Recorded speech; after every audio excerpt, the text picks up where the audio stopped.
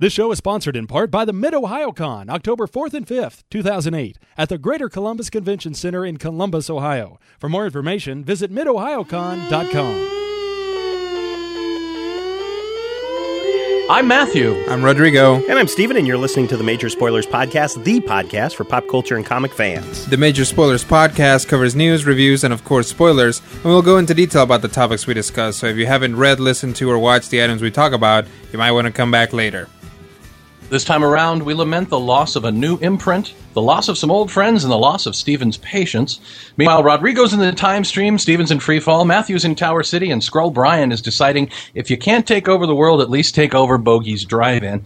Plus, we know your mama dresses you funny, so why not win something for wearing a funny suit? All this and Cell Block 4 as Major Spoilers provides the answer to the ultimate question of life, the universe, and everything. The Major Spoilers Podcast is on the air.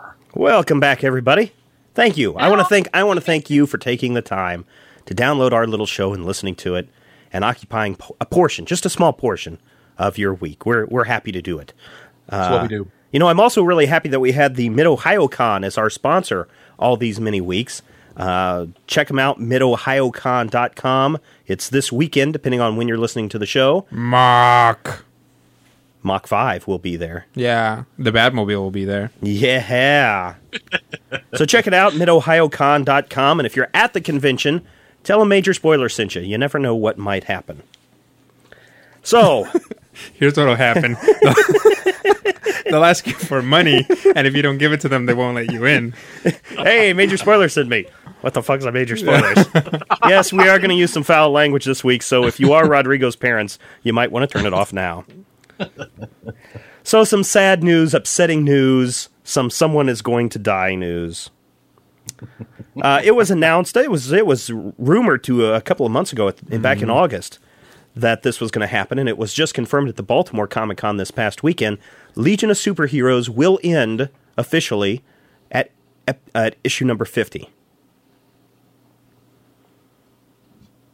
Here's what Dan DiDio said. We're going to bring to a close the Legion of Superheroes now.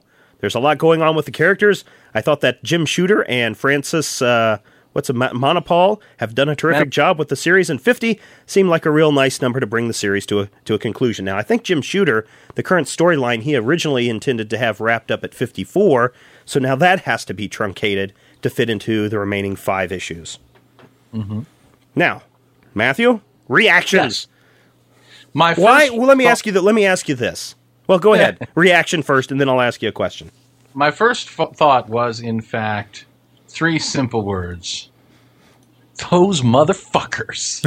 But I have since gotten over that, and I'm actually kind of agreeing to a point with DiDio's ideas for a couple of reasons. The first of which, of course, is Shooter has left the Legion at this point in time. He's built up some scripts in advance, but he's no longer actively writing the book. Right. And with Legion of Three Worlds getting the press that it's getting, I'm sure that we're going to see a relaunch or some sort of revamp of what the Legion really means. So, I mean, taking a book that, let's be fair, as well as it's been done, is kind of a lame duck, and clearing the decks for the next iteration of the Legion, it makes sense from a financial standpoint, from a semi-creative standpoint. My question is this, Matthew. Why do we keep canceling and resurrecting the Legion of Superheroes titles? Isn't it a future story? Can't we just make anything happen? See, that's kind of the point that I've been trying to make with the hero histories, is when you revamp, when you reboot the future continuity to fit your current narrow view, say the 0-hour view that there was only one Earth and it had to have one coherent timeline, and anything that wasn't directly, anything that wasn't directly in that timeline needed to be, thrown out and called an alternate story, and they, it doesn't work. The whole point of the Legion to me should be, it's 1,000 years in the future, so there's going to be limited interaction with the stories that are taking place now in the DCU. I can see what they're doing, because I can tell you that from a creative standpoint, as somebody who talks about the Legion to people, there's been more excitement about Jeff Johns' Action Comics revamp of the Levitz Giffen Legion from the 80s than there has about the Volume 5 book since Mark Waid and Barry Kitson left the book. Right. People are excited about Legion of Three Worlds. They were excited about Action Comics. Non-Legion people were excited about Legion of Three Worlds and Action Comics. I think the thing about the Legion is, because it's in the future, there's a lot to learn, and it feels like you're learning more because there's, well, this is the United Planets, and this is how this goes, and then you have to know that and realize that Mon-El seeded these worlds possibly at some point, and then all of these people grew up to have these various powers, and there's planets full of people with weird names Also, who the come science to Earth police. looking. Yeah. They have future names. They have those funny things where you get, Tenzil Kim from the planet Bismol is not the same as Bruce Wayne from what's essentially New York City. With the exception of some of these crossovers, these time-traveling crossovers, Legion, this is the thing. Legion, to me, is always one of those things that's separate from the DC universe proper, because unless there's some time-traveling going on and they're coming back to our time, something like Infinite Crisis or something like, the Sinestro Corps War may not even have any impact 1,000 years from now. It may be just a footnote. It may be less than nothing. Right. So, I don't know, trying to justify, with all these things going on in these other titles, we better cancel this one so we can sort things out, just doesn't ring true with me. Now, Rodrigo, what are your thoughts on this story? Well, I mean, you don't read Legion. I pick up random Legion stuff every once in a while. I like the Legion as a concept. It's kind of hard to get into, honestly, unless you had somebody, say, writing down the hero history of every individual member. If only there was a place where people could find all that stuff. Yeah. But we have to find a guy who has no social life whatsoever. Majorspoilers.com. Anyway, thank you. Actually, I do have a social life. It's, just 10 minutes every alternate Friday.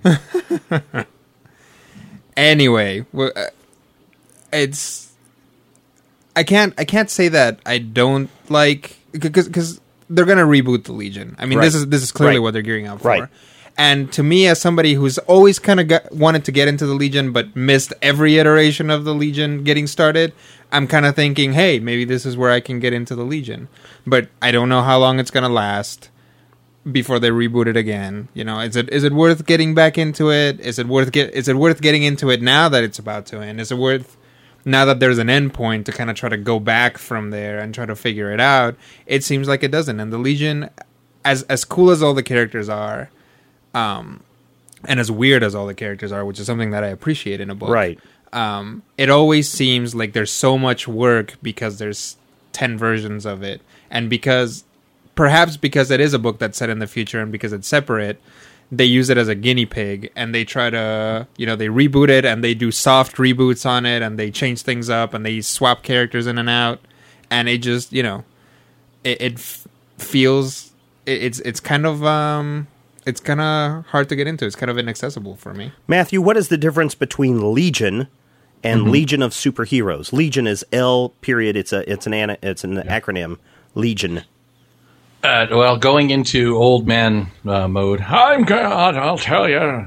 In the, I want to say the late 80s, like 86, 87, DC was trying to rejuvenate their space kind of franchise to try and get sort of the same verisimilitude that Marvel has with the Kree and the Skrulls and the Shi'ar and the Silver Surfer and all that. And what they did was they put together a series called Invasion, where series.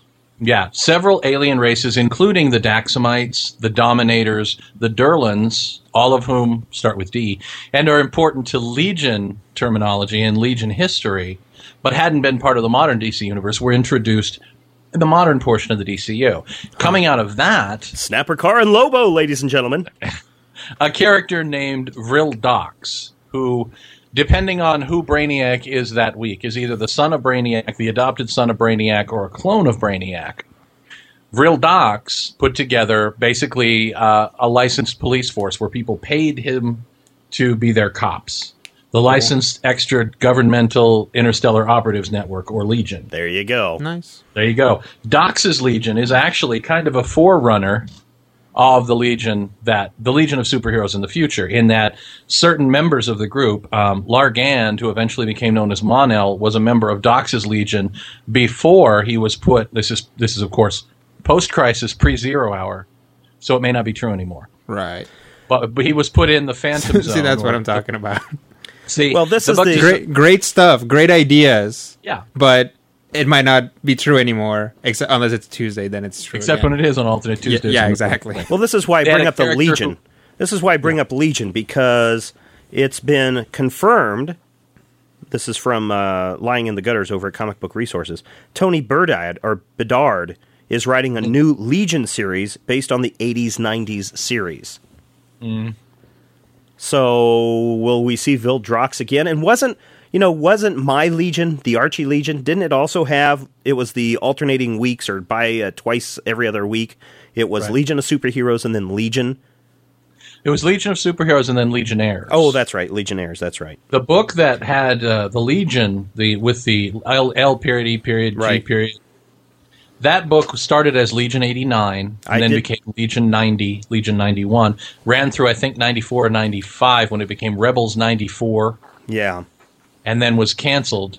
But that book essentially is kind of a modern-day, strangely darker version of the Legion that we know. It has a Brainiac 5 type. It has a Shadowlass type. It had Strata, who was a member of the same race as Block. Yeah, and it also had Lobo and Snapper Carr, right?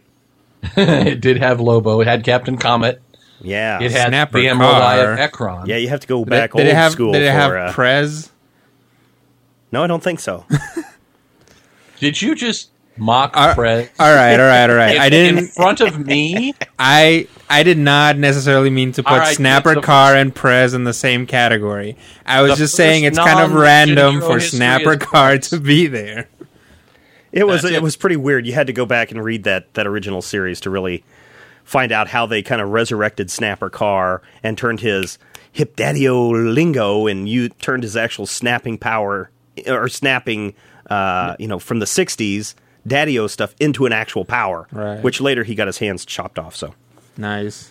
I think Darwin Cook did it because if you read the liner notes for New Frontier, he had all these rules. It's like Snapper Carr does not exist. Oh, if only that were true. Hey, moving from sad news to more sad news. Also DC news. DC canceling the Minx line. The Minx line being the line aimed primarily at young girls and trying to pick up the manga crowd. Matthew, were you aware of the Minx line? Did you have a lot of Minx people buying at the store? I knew of the existence of the Minx line from previews and from Majorspoilers.com. Stuff on the website. I don't think we got any Minx titles in. I think if we got Minx titles, they were ordered specifically for people. But the thing about Minx that frustrates me is, once again, it seems like we're caving into the theory that comics are not for kids anymore and that girls won't read them regardless of what you do, and we can't make a profit off this. That's totally sad, though. It's a totally wrong idea. Well, yeah, I mean, I think it is too, but one of the things we have to do is get away from the mentality that we have to sell convoluted stuff that essentially equates something that 35-year-old men who read the comics have already seen. DC is a for-profit company, so they're always going to do everything they can to generate a profit. And so even though Legion of Superheroes may be in the top 100, I think in August it was right at number 100. When you see a title like that, or when you see the Minx line, which really I guess it was launched 2 years ago, you don't even give it a chance to grow. I mean, Legion of Superheroes went 50 issues. That's 4 or 5 years that we've had it around. Minx line, you didn't even give it 2 years before you canceled it. I think what companies in general should really think about is not launching an imprint, just really essentially releasing individual titles and just really small in the bottom left corner be like, this is by DC Comics. Well, but the other thing is, it seems like what DC is doing with these two announcements is maybe we should just focus on what we know best: Wonder Woman, Superman, Batman.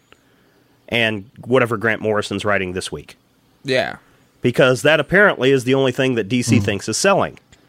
But honestly, I think the imprint thing is part of the issue, because they're like, okay, we're making an all-girls imprint. So we're launching 6 titles, and most of them are going to tank. Just like if you launch any 6 titles, most of them are going to tank. Well, that's what the whole fall season is about, Most right? of them are going to tank. You launch all these TV shows and hope that something sticks. But 20th Century Fox can afford to do that. But DC Comics cannot. I mean...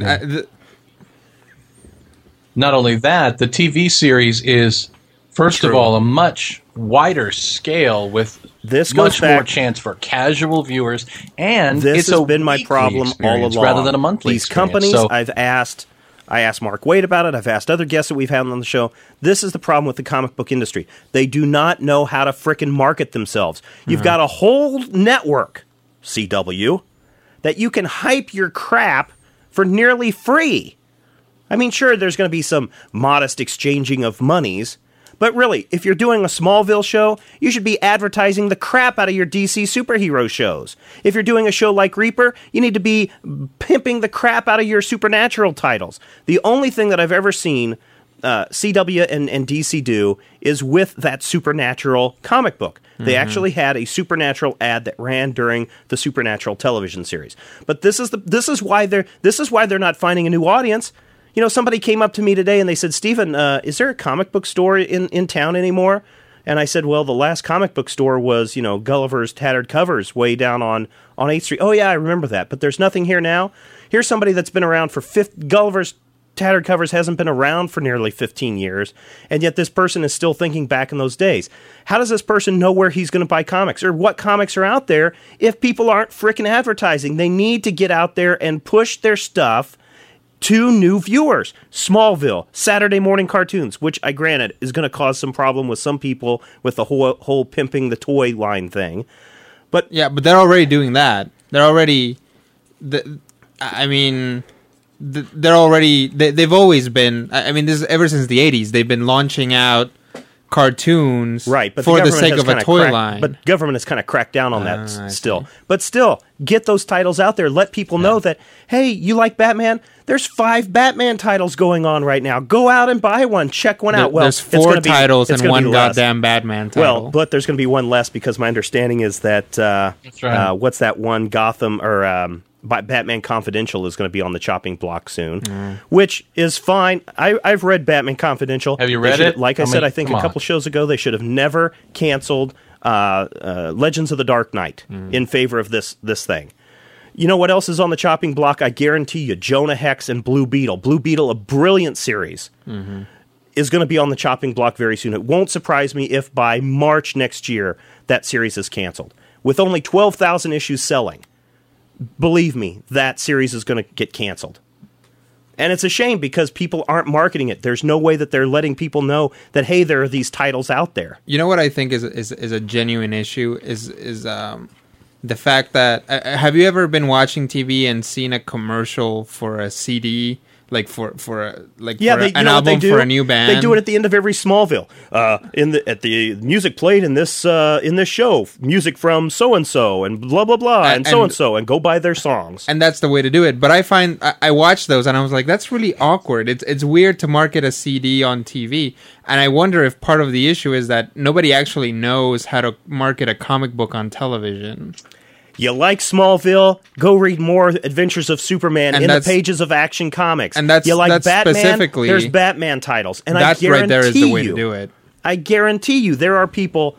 I gave a test in class the other day, and the bonus question was, what is Superman's real name? Clark Kent, Kal-El, Jor-El, or Zod?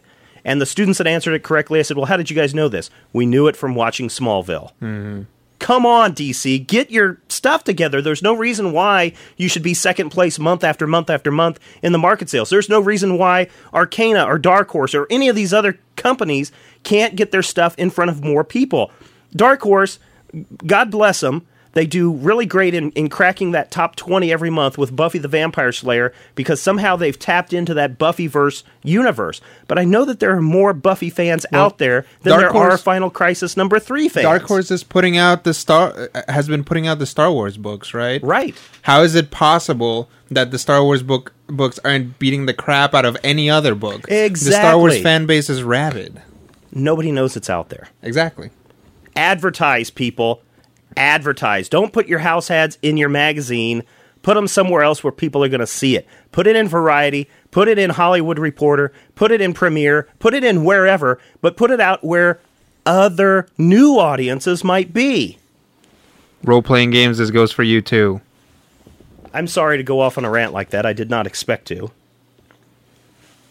Matthew, you've been quiet. Please jump in. I think one of my concerns has always been that and even today, there is a feeling that while the superhero genre is acceptable in movies, that A, all comics are about superheroes, and B, all superhero comics are for kids, whereas the books are being written by people who have essentially grown up in a very incestuous industry to the point where what are our big crossovers? Our huge stories this summer essentially are either a retelling of the Kree-Skrull War from 1973 or a retelling of Crisis on Infinite Earths from 1986 for the guys who've already seen it with a new twist on it this time because we got to keep it topical. We're feeding into the same fan base. We're not creating any new fans. And by the time the fans get here from, say, interacting with Robert Downey Jr.'s Iron Man movie, which had, this weird energy and this vibe that was kind of kitschy and weird and, off the wall. And, hey, he's this wild superhero and he goes and he has fun. And then they go read Iron Man, Director of S.H.I.E.L.D., and it's Herr Gruppenführer Stark trying to take over the Marvel Universe and force everybody into doing what he by wants. Creating a new Iron Man series, and I forget the name of it right now, but it was that what it was that did not feature Tony Stark as S.H.I.E.L.D., right? So it was almost a different universe Iron Man, specifically to tie into that movie market.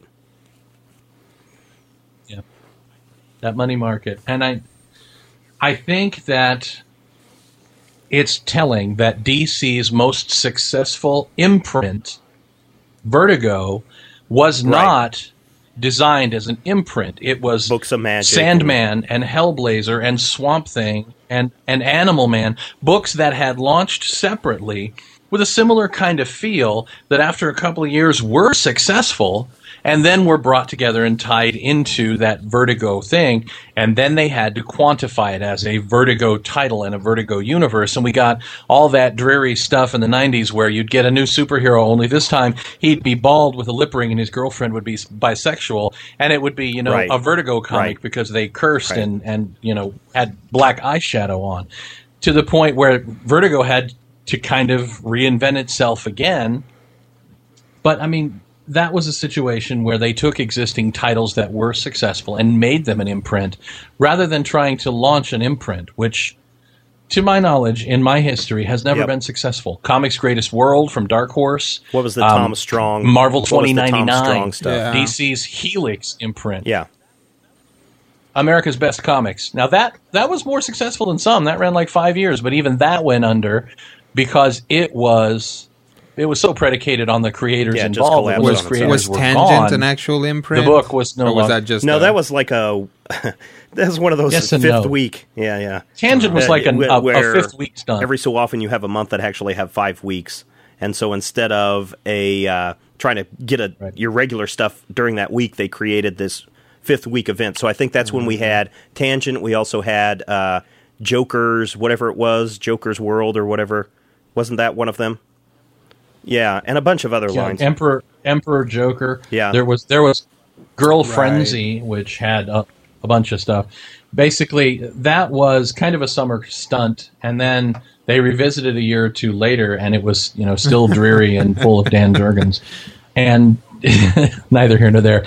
I love Dan Jurgens, I really do.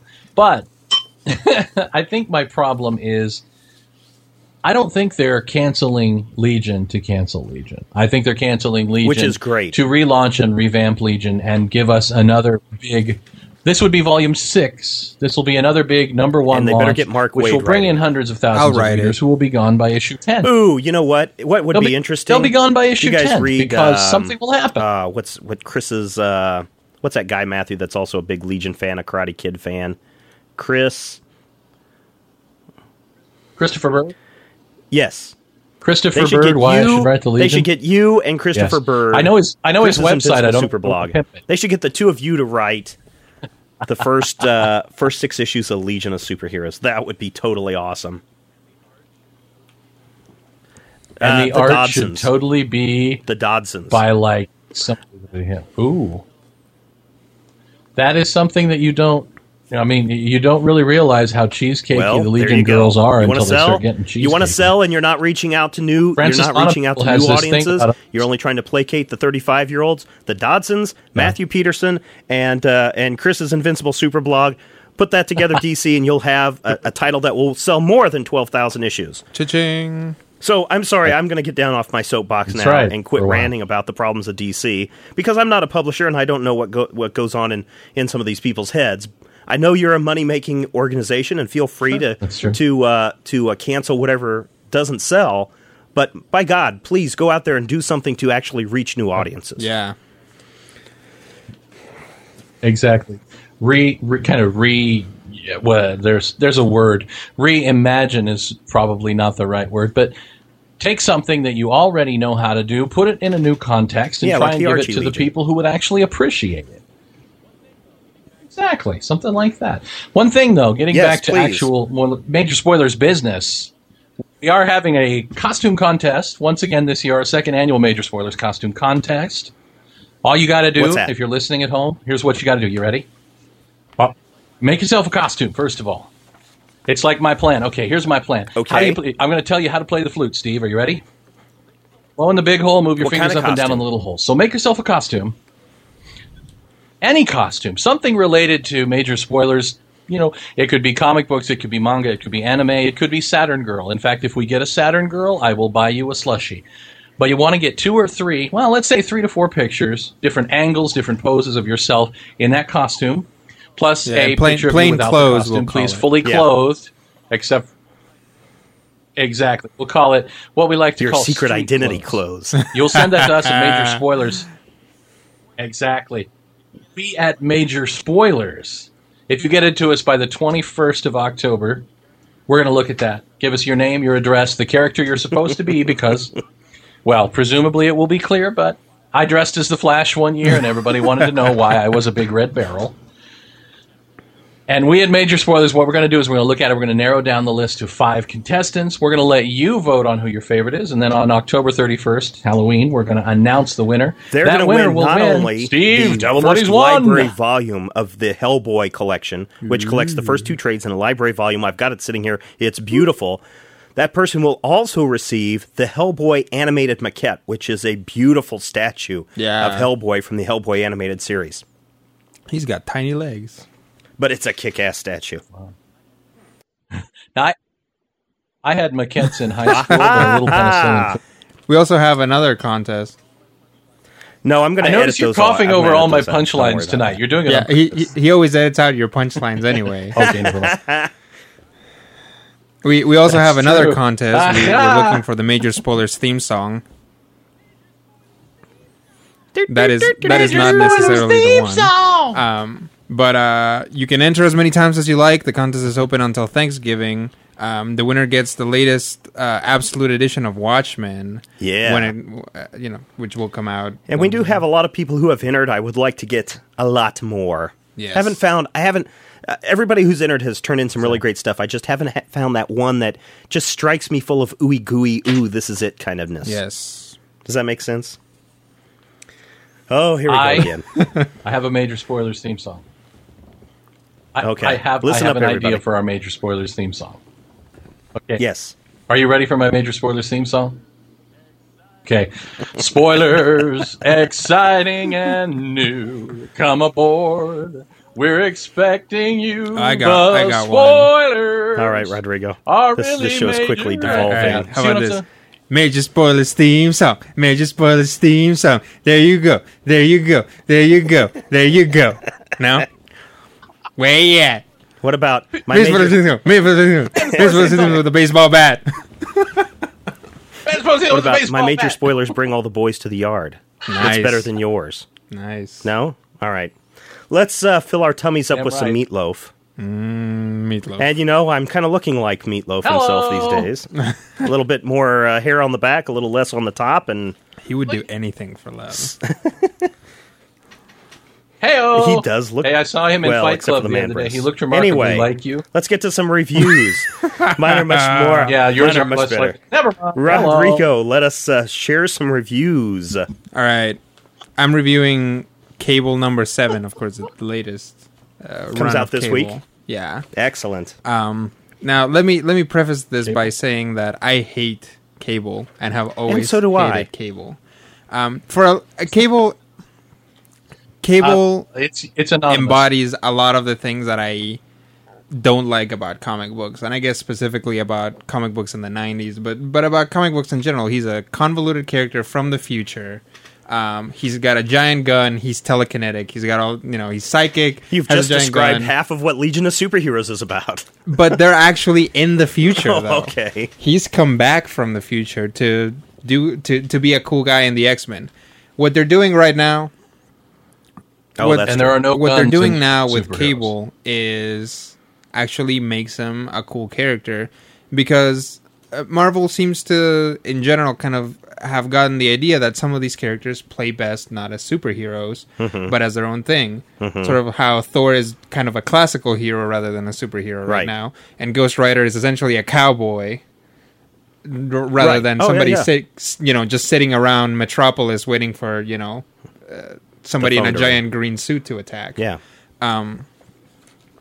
So Cable right now is basically, it's Cable with a little kid strapped to his chest. Yeah, a little mutant baby. Yeah, the first mutant baby since M Day.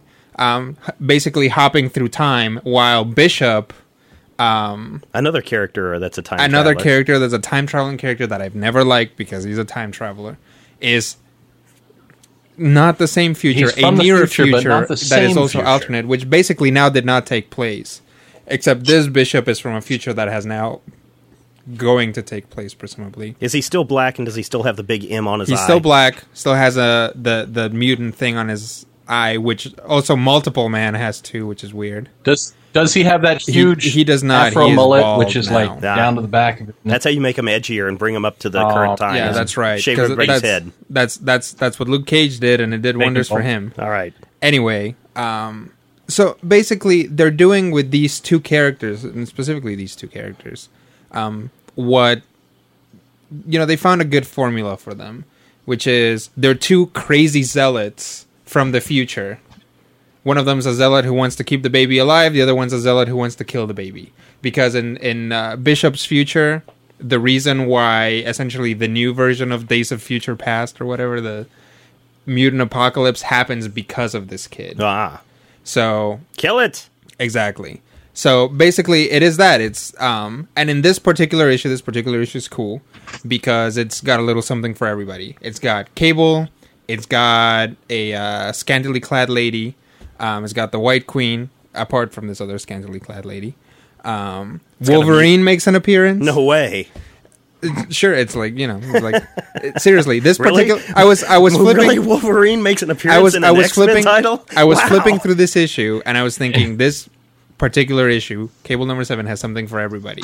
The art is cool. It's got action. It's got Cyclops being, a cool leader guy and going through an interrogation. It's got X-Force. So all the purple X-Men, all the So got purple that big, cutty big X-Men. fat guy with the little glasses? No, that's X-Factor. Oh, okay. I get him confused. Yeah, I do too. Yeah. Strong guy. But That's strong the guy. funny thing about X-Force, I don't know if you've seen it. It's like Wolvesbane, I think, Wolverine, and X-23, 32, something like that. So 3 guys with claws, Yeah. and Warpath, who doesn't And have also- claws. So they gave him a knife. Eh?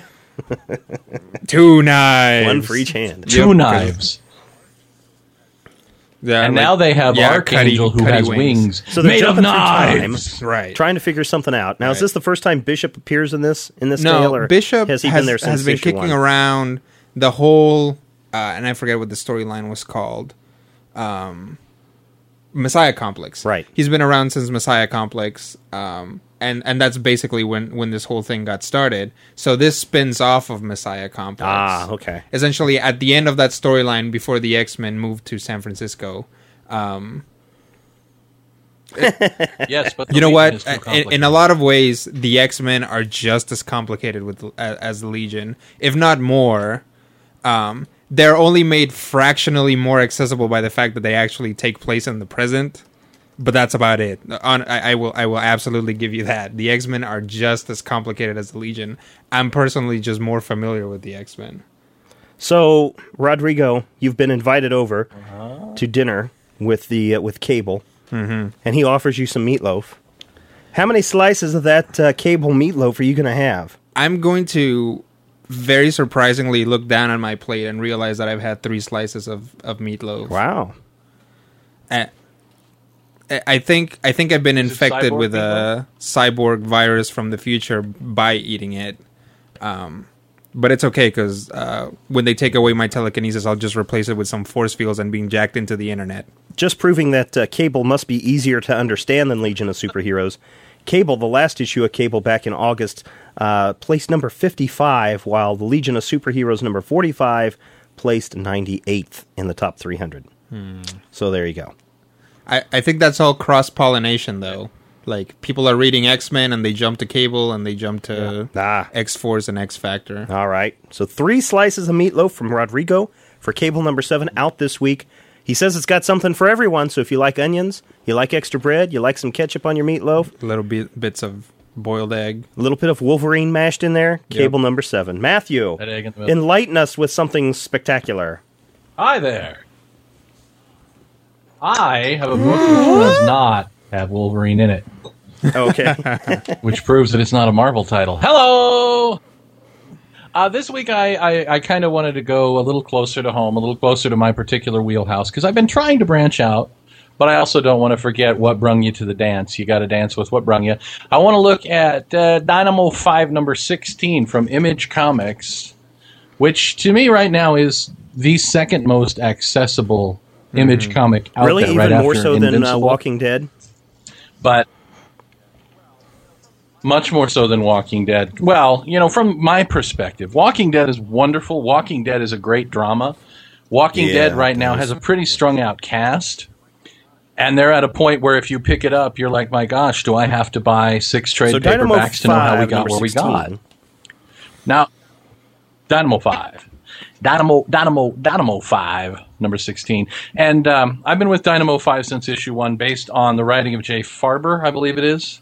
I loved his work with Noble Causes. I loved his work for Marvel several years ago. This particular issue is kind of a return to form. In the last couple of issues, the Dynamo 5, who are 5 half-siblings, all of whom find out in their late teens, early 20s, that they are the illegitimate children of Captain Dynamo. Yeah, that guy got around. Essentially Superman, but he's Superman with a super libido. And Kinda the Dynamo like me. 5 came together as a superhero team, and for about 12 issues did well, and then they kind of had a few moments where they were forced to rely on each other and some secrets came forth, and they've stopped talking to each other. So the kids of Dynamo 5 are not actually the Dynamo 5 right now, and only she's not even their leader, she's just the hottest member of the group. Scrap, the super strong girl, goth chick in a little tiny outfit, has assembled a new Dynamo 5 out of supporting players that we've seen in the book previously. A character named Quake, who has emotional issues and takes Prozac to keep from flipping out. Vigil, who's this masked secret Batman-type woman.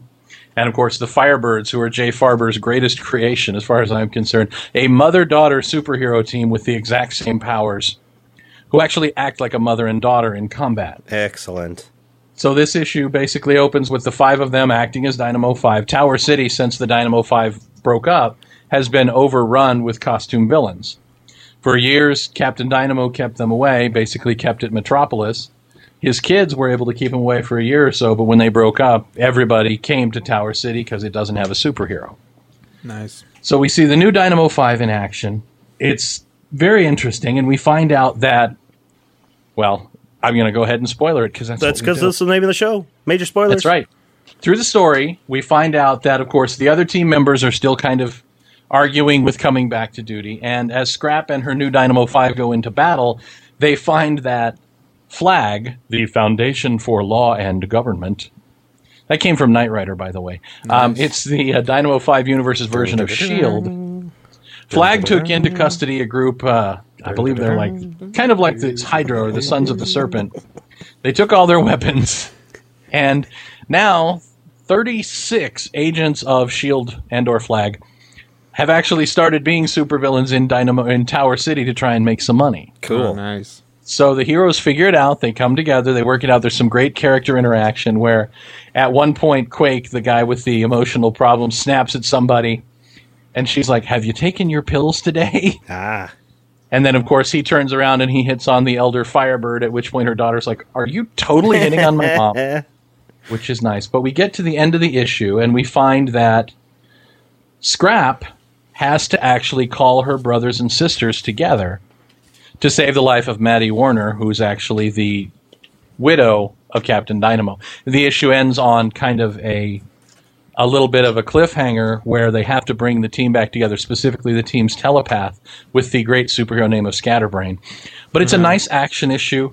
It sets up all the characters. You see all of the members of Dynamo 5 in their regular identities. They make it clear who they are. The art is just awesome. Mahmoud Asrar handles the art on Dynamo 5, and he does some really beautiful women. He does great crowd scenes. He has teenagers that look like teenagers. Mm-hmm.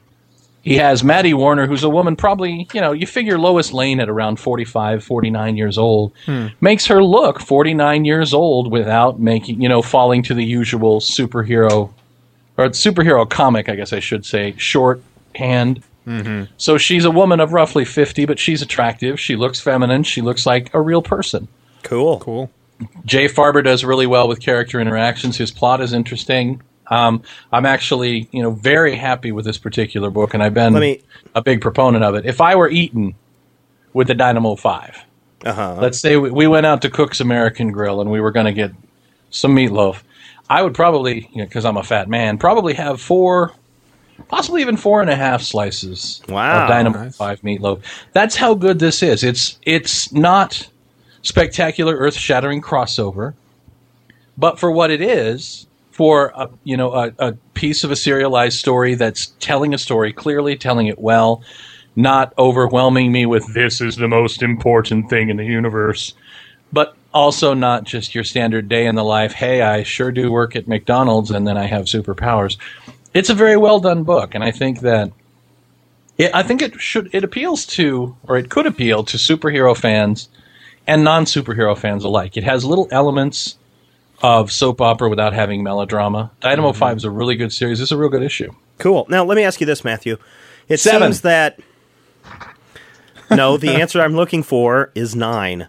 Bethlehem, Pennsylvania. Oh, go on. Also not the correct answer. The correct answer I'm looking for is, doesn't Dynamo 5 kind of do a soft reboot every once in a while? Like they did it after the first story arc where they jumped the story 5 years ahead so that new readers can get on board. You're thinking of Noble Causes, which is Jim Farber's other book. Okay. Noble Causes did jump 5 years forward in time.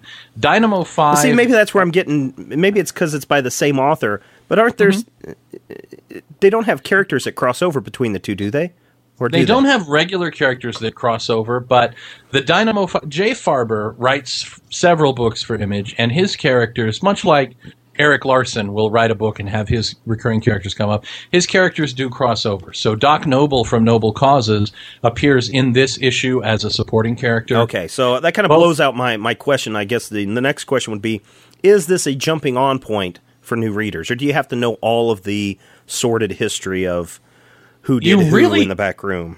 You really don't. It's very clear without being overly exposition-y what's going on. Where Scrap, in the middle of that first fight, Scrap is talking about how naturally, in fact, how she brought them all together, and now Cool. they're going out on their first mission. And then you cut to, two of the siblings having an argument in Texas, and then you see two of the other siblings having a discussion in Detroit.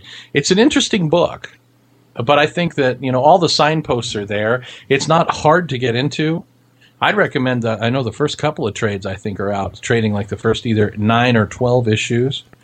But, I mean, I think it's got an easier jumping on point than a lot of things right now. Rodrigo's Cable number 7 is out this week, again, depending on when you listen to the podcast. Right. Dynamo 5, number 16, you're probably going to have to go to the new last week category at your local comic book shop. Yeah. I have a brand new title that's also coming out this week. This is from Space Dog Entertainment, which, if I remember correctly, and I'm probably going to get this wrong, is a kind of a partnership imprint with Top Cow Entertainment. So Space Dog Entertainment is the imprint, or the company. And the title that I'm reviewing this week is Zero G number 1 of 4.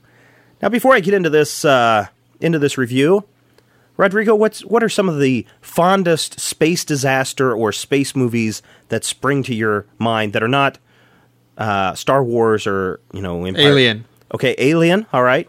Aliens. Aliens. Okay. What about you, Matthew? You got some big space kind of. I like Dark Star. I like Silent Running. Enemy Mine.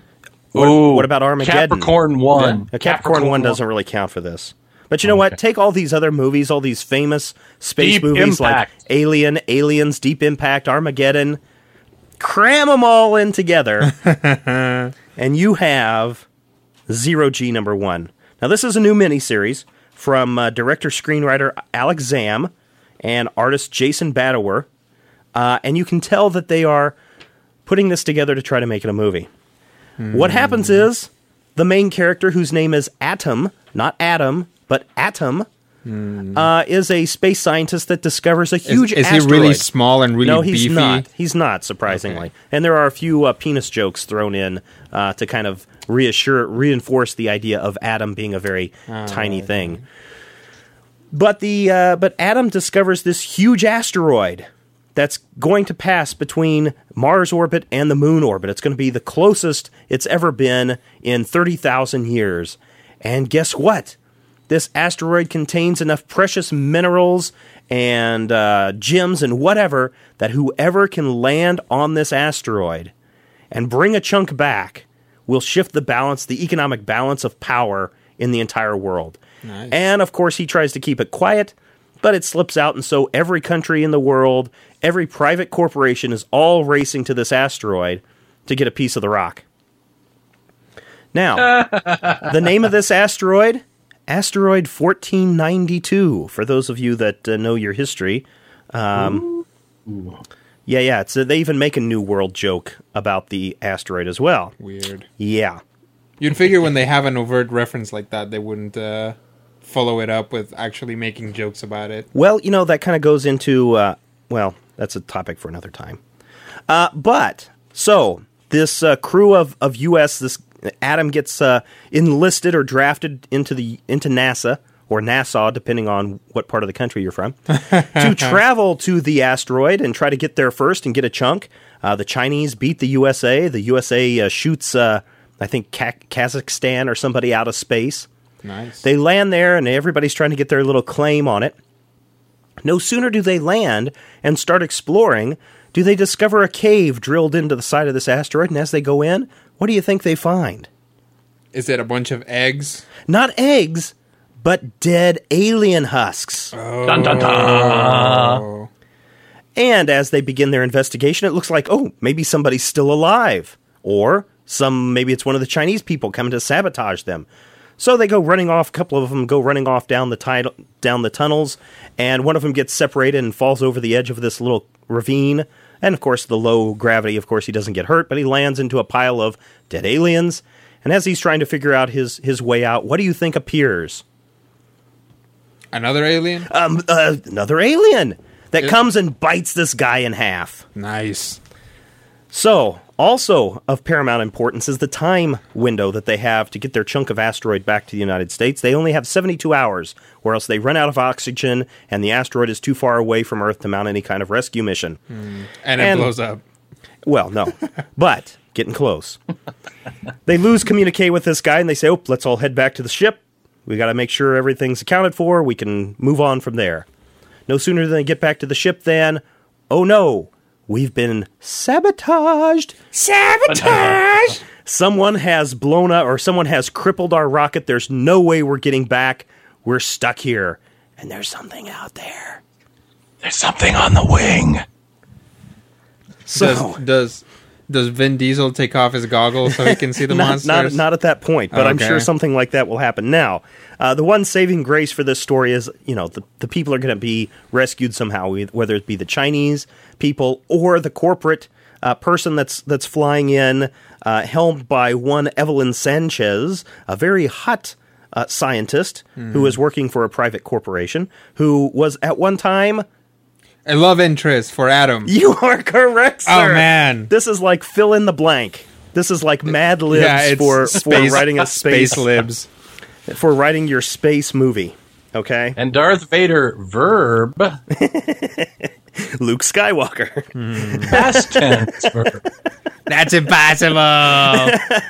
So, even though this is just jam-packed with cliches, the art is pretty good.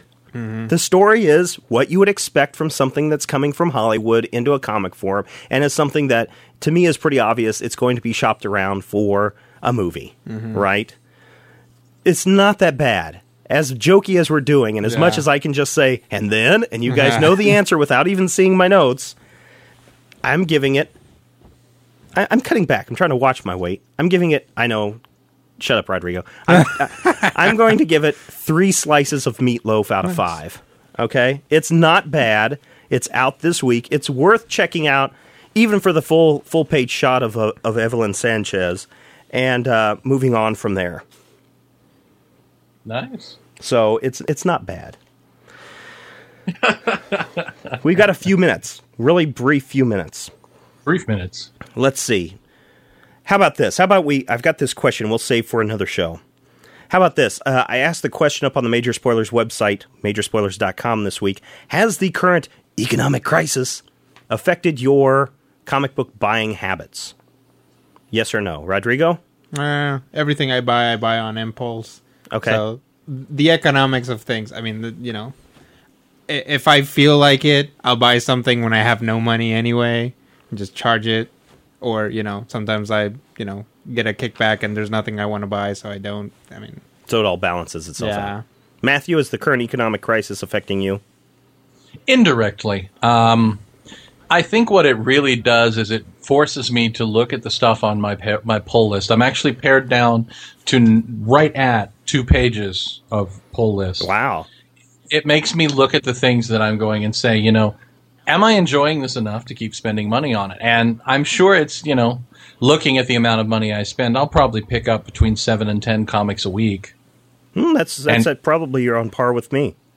Yeah, and I look at it from the perspective of, usually, even if something starts to irritate me, I'll try to give it 6 months. But I'm looking at it now as they haven't, on X title hasn't entertained me for 3 months. Why am I spending time? I'll come back when somebody tells me it's good or buy a trade. Hold on, next issue of X title, Wolverine shows up. Well, I guess Matthew's not buying that then. Yes, if I could afford to buy every Wolverine title, we'd be independently wealthy. Yeah. Excellent. I still haven't checked my lottery ticket yet. For me, we haven't felt the impact here. All of our investments are in other places. We're not with a bank that is screwing up any kind of our mortgage stuff, knock on wood. So, for right now, no. But if you would take a moment, go over to the Majorspoilers.com website. Over on the right sidebar, about halfway down, you'll see the little poll. Yes or no. Just takes a moment of your time. All right, guys, let's get into our trade paperback review this week. I think it has several of the panel members irate. Or maybe not. I wouldn't say irate, more vexed. But I do want to do one thing in honor of the late Don LaFontaine. Okay. I want to intro this. Please do. That's Don LaFontaine. Are you ready? Yes, please. In a world where justice has gone mad, Less than 30 miles off the coast of Florida is an island, and if you get to see it, you may never leave. This summer, this is San Tiburon, home to beautiful shores, crystal blue waters, and the world's most dangerous maximum security penitentiary.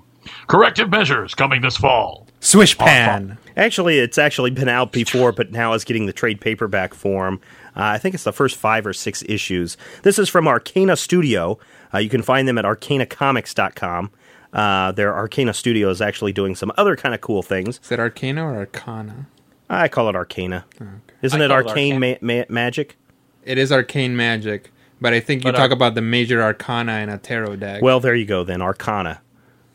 I've been calling them Arcana. You call it Arcana? It's in Texas. Tomato. Let's get to corrective measures. Let's get to corrective measures. All right. So this, as Matthew said, there is a maximum security. It seems kind of maybe off the books kind of facility. That's what's kind of hinted to me in this book, that they're taking all the super criminals in this universe and they're putting them there. Where have we seen this before? Well, DC has Blackgate. Right. Marvel has what? The End Zone, the Negative Zone? Well, they have level 42 now. Before that, they had the Vault. Before that, they had the Raft. Before that, they had the Vault. Before that, they had Project Pegasus. Right. Marvel's been doing this for years. Yeah, Project Pegasus is back or something. So, there's actually, this is an interesting tale for me because while there is a central story of bringing a new captain to the facility, a new guy, there's also several little stories that are kind of told in each issue. For example, the first guy is Payback that they bring. This guy that for years has it's a vigilante, but he goes out and kills people that have done wrong, villains that have done wrong, and he's finally captured and brought to justice, and he's thrown into the penitentiary. And he thinks he's going to go ahead and exact his revenge inside the facility. Well, of course, it doesn't quite turn out that way, but... And I think Matthew has probably one of his first things that vexes him right with one of the opening pages of this piece. One of the opening sequences. Well, the first couple of pages, I have to say I like the cover, what I believe to be the cover of issue 1. Right. Aside from the appearance of an inmate who looks just like Don Rickles. Which is funny. I did not see that until you pointed it out. It cracks me up. So at the beginning, we see a helicopter arriving at this mysterious island, this secret military installation. And I can hear in my head, I don't know if any of you are HBO watchers, but I can hear Augustus Hill's voiceover, prisoner number 995, payback, sentence 15 years. But we get to the point where this character, who seems to be a Punisher analog, from what I can tell. Yeah, I would agree. Is being brought to San Tiburon, and he flips out on the tarmac, nearly gets himself killed in order to basically show that he's cock of the walk, beats up on this innocent prison guard, and says, "They don't get it. I'm not locked in here with them. They're locked in here with me." Now, I don't know, I'm shivering. This guy means business. Yeah, I loved it the first time I heard it when Rorschach said it in Watchmen number 9 20 years ago. And there's that fine line between homage and literally cribbing Alan Moore dialogue. It is exactly the same phraseology. I mean, yes, I will freely admit that if you've read A Hero History, I'm stealing from all over the place. Sure. But I'm trying to do it in the form of either an homage to something else or change it enough to where you think I'm clever. This one felt very much like, it felt telegraphed, and it kind of set me on edge going into the book as we started the book with this great line, but it's somebody else's great line. Yeah. Which then makes me, look at everything else through the prism of, well, that was Alan Moore's line, and as we go through, we have characters, and I'm reminded of Oz, a lot of Oz, and then there's, about halfway through the first issue, there's that obligatory huge Shawshank Redemption moment, right? That Payback has. Well, in fact, the prison or one of the prisons up in Illinois, as the main character of this story is unveiled, as he's driving away, it looks like Shawshank Prison.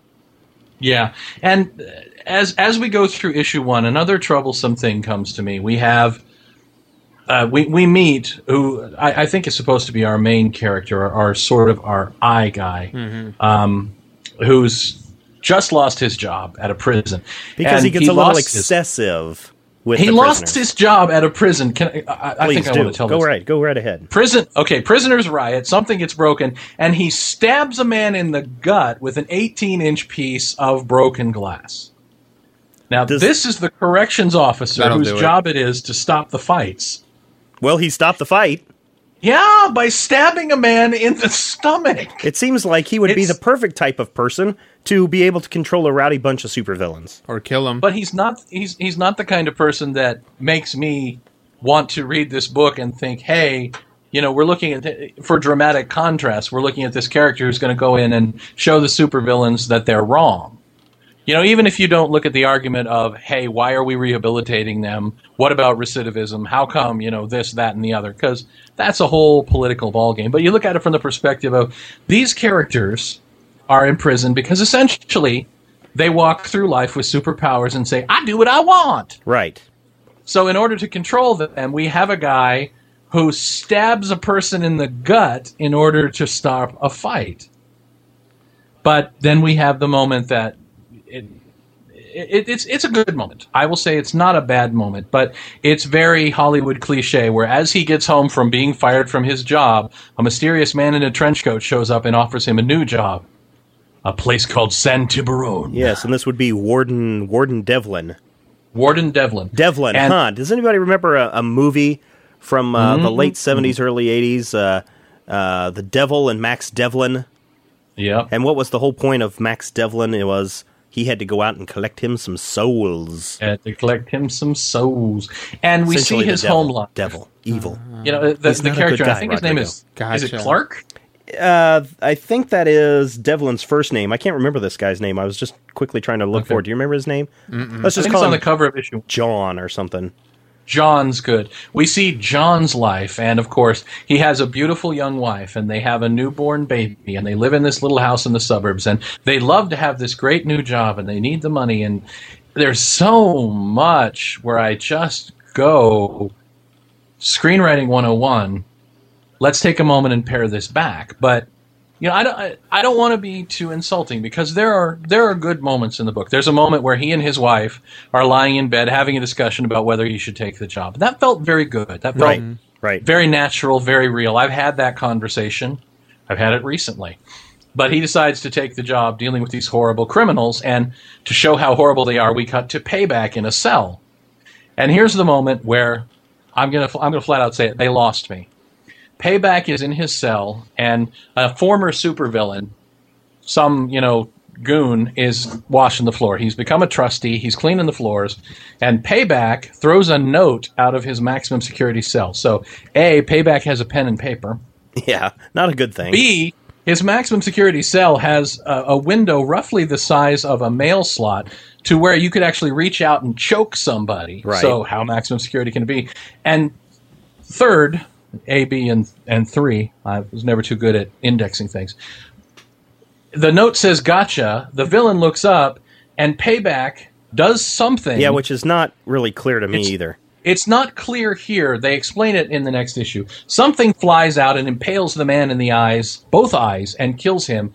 And they cut to Payback smiling with blood coming out of his mouth and 2 of his teeth missing. Yeah. And they make it clear in the next issue that Payback spit his teeth through the man's eye, killing him. Excellent.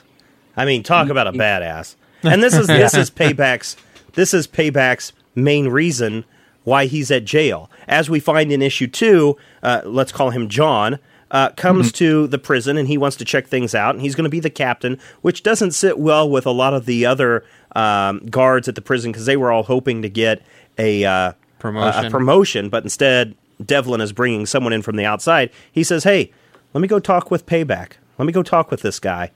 And so he's talking to him, and it's revealed that, hey, I allowed myself to be captured. And he comes off as kind of this Hannibal Lecter-ish type guy. You have read my file, but you've only been in here in 10 minutes, and I can tell that you're married, and you have a kid. You're from Ohio area or the Midwest, and your kid's probably a daughter.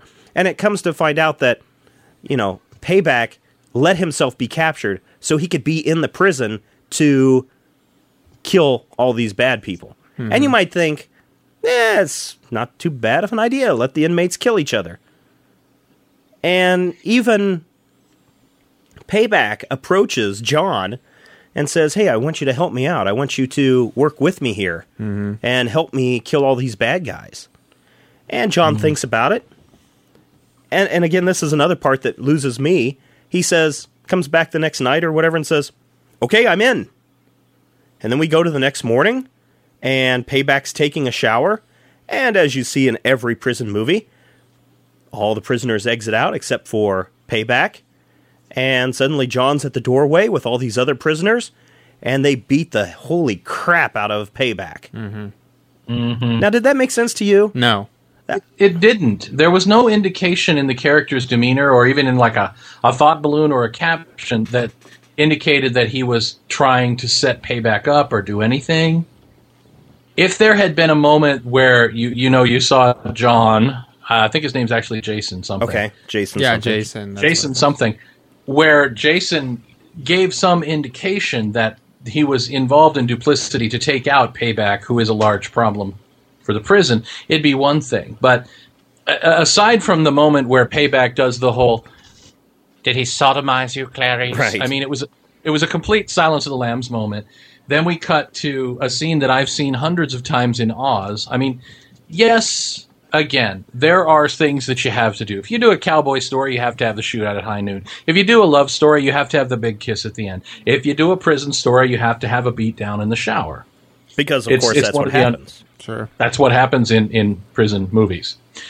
But you sound like you know from experience, Matthew. Please share. There are ways. I mean, there's a lot of clever things going on here, but there are things that feel like rather than having this is not to me a story about being in prison. Right. This is a story about stories about being in prison. Yeah, and that's what I kind of like after reading the actually, as we go into the third issue, I started to feel like, hey, this is a series, this story, the corrective measure story, is really about the prison and the things that go on in the prison, because the first issue is all about Payback, the second issue is all about John or Jason or whatever his name is, and how he's going to be the badass mofo at the prison and keep all the people in line. And then this third story is about this guy that's up for parole who was the shocker.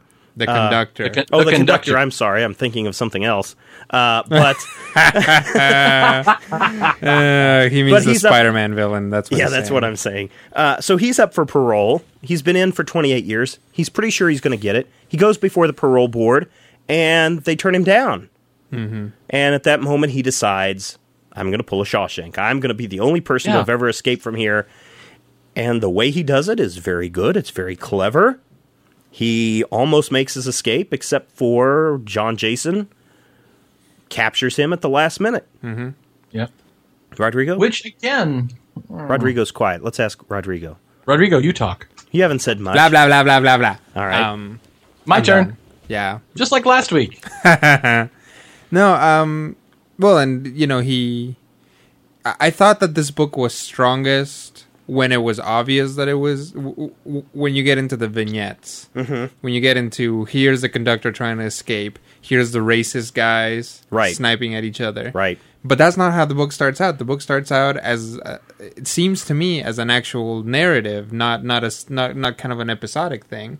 So it was actually jarring, sort of in a good way, to get back to get to a place where this is evil Astro City, essentially. Exactly. That's exactly what I thought. And I was like, oh, okay, good. This book just got good, because I was real lukewarm about it the whole time.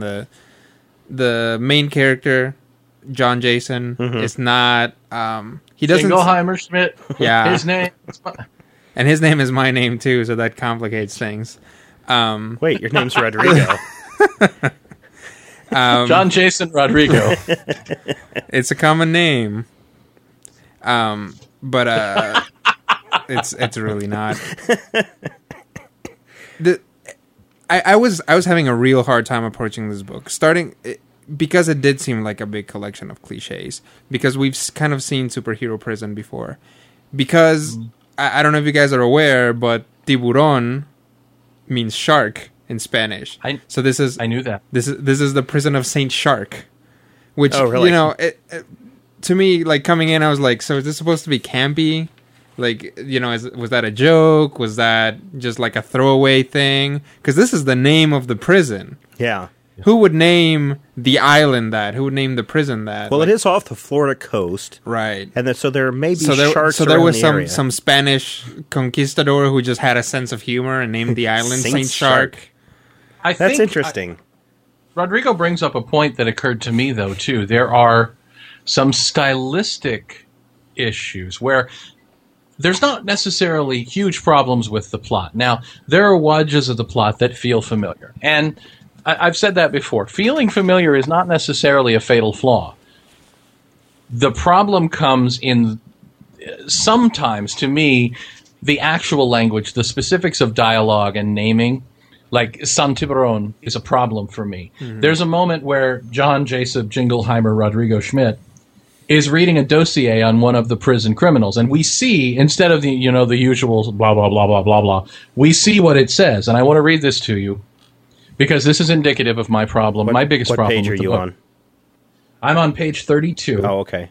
He's looking at, it says, Paul J. Maxwell, codename Slingshot Crash, powers unlimited force, level maximum damage.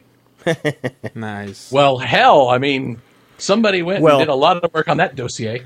And the language, the dialogue, and the linguistics of it, like, for instance, Payback's real name is John Locke. So he's a prisoner named Locke. Yeah, but John Locke is also that guy from Lost. Yeah, the character from Lost. Oh, interesting. Which, who knows? Well, I don't know when this was written. I mean, this might predate Lost. No, I don't think so. It doesn't? I don't think so. Let's look here. Go ahead with what you're saying, Matthew. When you get into, there's some prison sequences with the conductor. The conductor's story feels very familiar to me, but familiar in a good way. Mm-hmm. If you've seen Oz, and I'll make the reference here that no one will get except for the 4 people that've seen Oz.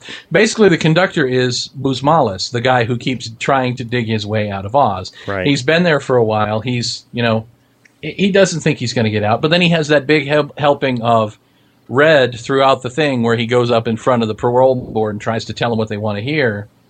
Yeah, but he does have that. He does have that moment. He goes up and he even says, I go before them and I tell them about all the 28 years and how I'm a reformed and how I'm just the same as they are now. And then they still had the nerve to look at me and say, how dare you come before us and ask for parole? Yeah. Now, here's something that I want to point out that threw me in the midst of the conductor's story. Okay. On page 84, the conductor is speaking in first person, real time. Right. Says, I am a 57-year-old student or supervillain. I do this. I have arthritis. I am ready. I have testimony. I have good report cards. The next page starts with, I stood there that day. We've gone from present to past tense. Right. In the middle of a key scene, giving away what's going to happen, because now he's speaking in past tense. But there's that shift. That, again, the shift in the dialogue and the specifics of the language threw me out of the conductor's story to the point where when we get to the really good bit where he's trying to escape and his escape starts to go pear-shaped, but he's clever and he's quick and he gets away, and then John Jacob Jingleheimer Schmidt shows up. Rodrigo is a very common name. In Panama. It is. There were like 3 Rodrigos in the maternity ward that I was in. Yeah, exactly. And the conductor has a moment, which to me is probably one of the strongest moments in the book. Absolutely. I would agree. Where he gets out and he finds himself in the prison's boneyard, basically the cemetery. Oh, I thought you were the part where he kind of spared John Jacob Jingleheimer. Well, he does spare John Jacob Jingleheimer. He could have killed him. He gets out. The thing that I love is when he almost gets away. He uses his powers. He could kill him and he doesn't. They end up in the cemetery. And there's actual symbolism here in that this guy he thought he was escaping, but he just ended up in the cemetery and sat there. He just sat and watched the sunset. Yeah. and realized that that's kind of all he really wanted, was to sit and watch the sunset. So, I mean, it's like he's in the cemetery. It's like the death of his dreams. It's the death of really his superhero persona. It's an ego death, to go to that, Right. Freudian extreme. Really good moment, which is immediately ruined by cutting back to the assistant warden going off on this just F-word laden tangent where he shrieks and freaks out that his high-powered, expensive operatives and his super prison couldn't stop this one old man from getting out. But, John Jacob Jingleheimer Clark Kent, super cop, was able to do it. Well, but that's kind of the thing about Assistant Warden, what's-his-face, because he didn't want John Jason brought in to begin with. Right. I mean, he was totally against it and even told Devlin, don't bring this guy in. But somehow Devlin knew, hey, this is my guy. He's going to be able to help us out. And he might... and it seems like Devlin knows what's going on at the prison before anyone else knows what's going on at the prison. Something... I'm going to bet something supernatural is involved in some of this. That might be. And he has some, mysterious benefactor or somebody that he's talking to. Yeah, Mr. Goldring. Right. But... to me, both Devlin and his assistant warden seem to be kind of, and I hate to just come out and say that, but kind of poorly written. They're poorly written, kind of as stereotypes.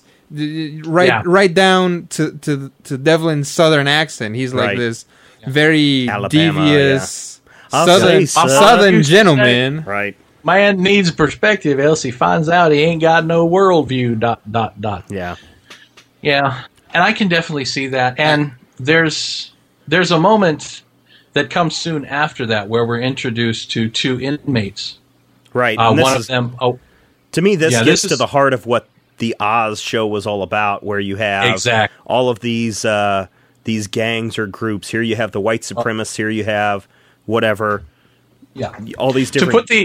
go ahead. To put the Oz references in place, this is basically Super Schillinger versus Super Saeed, where you have the leader of the Aryan Brotherhood, and they even call it the Aryan Brotherhood. Mm-hmm. Now, I don't know if there's a real gang called Brotherhood, if that's what the Aryans call their groups, but this character is essentially Vern Schillinger from Oz. Yeah. And the Vern Schillinger character and the character who's the head of the Muslims, who is very much like Kareem Saeed from Oz, they have this ongoing thing where one of them is a white supremacist, one of them is a black Muslim who believes that the black man is superior, and they're both jackasses. Right. And they butt heads. And this is really the point where the plotting, for the first time, kind of went off the rails for me. Because the they're having the moment where the two of them are fighting, and once again, somebody tries to kill him. Kill John Jacob Jason, Jingleheimer, right? And he takes somebody out, and he takes these two people into a room. And this, I think, is supposed to feel like hard-nosed Green Beret torture tactics. But what it felt like is a 12-year-old kid. Well, I don't want to say 12-year-old. That's very condescending. Someone young who wasn't, in the military. I myself never was, so I can't tell you if my perception is real. But their perception of what tough, hard-nosed Green Beret tactics would be like, he basically puts these two men in a room and shows them photoshopped pictures of each other in compromising situations and says, either stop fighting or I'm going to give all your homies pictures of you cuddling with your boyfriend. Right. And these two hard-nosed supervillains in prison for years, these guys who've learned to, kill to survive, are like, okay. Yeah. Or at least for now, because he does put him in lockdown. And then, without giving everything away, I mean, there's some other storylines that are going on in this 5 issues, and it kind of ends in a weird way with perhaps Payback coming back. And it kind of hangs there. And this is the reason why. This series came out in 2008 is what the trade says. Oh, okay. And this is something that is, I can't remember if it's out in stores soon or if it is in stores now. So this is something that we are actually reviewing ahead of the release of the trade. Now, the single issues apparently have already been released. What were you going to say, Rodrigo? Throughout the whole thing, I was wondering if getting the crap beat out of him was all part of Payback's master plan, because, you know, John Jason, Jacob Man, comes in and he says, I'm in. Right. And I thought, and then he beats him up in the showers, or he gets all those guys to beat him up, and I was like, well, I wonder if this is some kind of elaborate plan to get it like his inhibitor collar off or something like that. Oh, maybe. But it isn't, because at the end you have this scene where John Jason comes in and he's like, "Oh, I'm sorry, Payback. I probably hit you a little harder than I should have." Yeah, or you let know, the or inmates something. hit you a little too hard or something. Yeah, and then it's like, oh, so I guess no, there was no plot there. It is just kind of a weird, awkward thing that happened there in the middle of the book. and I think it seems like it's a weird, awkward ending because this is an ongoing. This is, I think, issue 6 or something comes out in the next couple of months, which continues on this story. Mm-hmm. As much as I said Zero G was cribbing from every space genre film that was out there, this one tends to crib from, it seems like, a lot from what we've already seen before. Yeah. And knowing that both the people involved, well, I don't know about the person involved with corrective measures, if he's involved in Hollywood or not. But it just seems like these are two properties that have been created specifically to drive some kind of future movie, franchise, or HBO series. Mm-hmm. Right. SuperMax. Well, SuperMax, yes, being one of them. I could see, as I read this and I realized what this was telling, I was like, you know what? This is that Green Arrow movie SuperMax that's coming out. Mm-hmm. Now, the characters aren't inherently bad, but we've seen them before. Right. There's the corrupt Southern warden, and then there's his sidekick, who really kind of wants to be the head warden, and he's angry, and he's trying to undermine the boss. And then there's the tough guy loner who comes in and revolutionizes everything, and the world-weary nurse who saves all these killers' lives and then agonizes over whether, you know, her Hippocratic oath is worth saving the lives of superpowered scumbags. Right. There are things here that are cool. There are things here that are really kind of innovative, but there's enough very familiar Hollywood trappings going on that it feels like there's a lack of focus. It feels like this is how the story should be told. This is what you got to have to be successful. But there's not enough of the things that are interesting. The conductor's story was very much reminiscent of the best of Astro City, or the best of, you know, I completely lost it. the best J. of... Mike Straczynski's book, Rising Stars. Oh, okay. I was going to say the best of... The early issues of Shawshank Rising Redemption. Stars. Yeah, but I think what sinks it for me is not the homages, because there's a fine line between homage and, you know, blatant ripoff. Right. And they didn't quite cross it, but they came close enough to it that the source material is always fresh in your mind. Mm-hmm. You look at that and go, well, this feels an awful lot like season 5, where, you know, Schillinger and Saeed are fighting, and Schillinger's trying to be the good guy, and Saeed is out of control. And, or, you know, the moment with the conductor felt like Brooks Hatlin hanging himself in Shawshank Redemption. Right. There's a lot here that feels like it started as an homage and then went somewhere Uniquely its own. Yeah, and if there had been more uniquely its own, I could forgive the homage. What about the art? There is... oh, no. Go ahead. You didn't like the art? Well, there are elements that I liked, but it felt... There was a lot of Paul Gulacy in it. There was a little bit of Gary Frank in it. It felt kind of like the I was talking about this a couple of weeks ago, actually. The sort of greasy-looking, over-colored and over-computer-affected art that we were looking at. The art worked against the story for me in a lot of places, because it felt like a book where the artist, you know, did some work, put some really good lines down, and then somebody made sure to stick in a lot of computer effects to try and make it look cooler. Everything has a gradient effect on it. There's a moment where you see a bulldozer, and I'm looking at the bulldozer, and I'm just stunned at the amount of work that the colorist or someone put into the gradients and angles and colors on the bulldozer in the boneyard, and it worked against the story for me, because the bulldozer and its gradients have nothing to do with this big confrontation between the conductor and the man. Right. Rodrigo? I was not impressed by the art to the point where in almost everything, even in books where I don't particularly dig the art, there's usually something like with Starman where I didn't like particularly that style of art, but there are things that are very cool about it. Mm-hmm. This just overall it seemed like here's a guy stabbing a guy with a shard of glass. Here's actually some slightly confusing stuff, like the stuff that Payback does. Right. Like, I could not figure out what the deal was. And here's the other weird thing, is they have kind of these, they have these inhibitor collars. Right. Very much Running Man. Right. Or, any moment in which the X-Men get captured. Because they're always doing that. Yeah.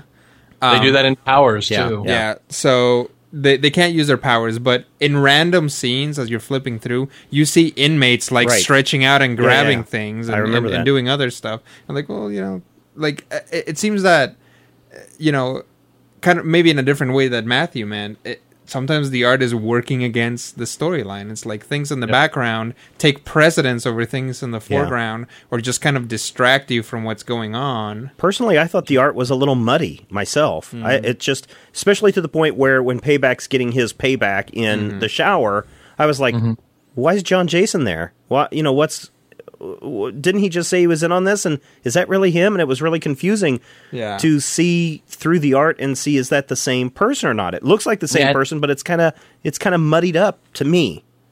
Yeah. So I'm just kind of on the art. Yeah.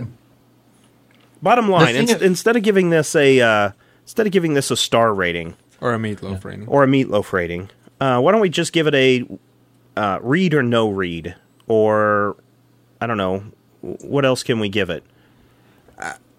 Would you recommend that? Would you give this to somebody else to read?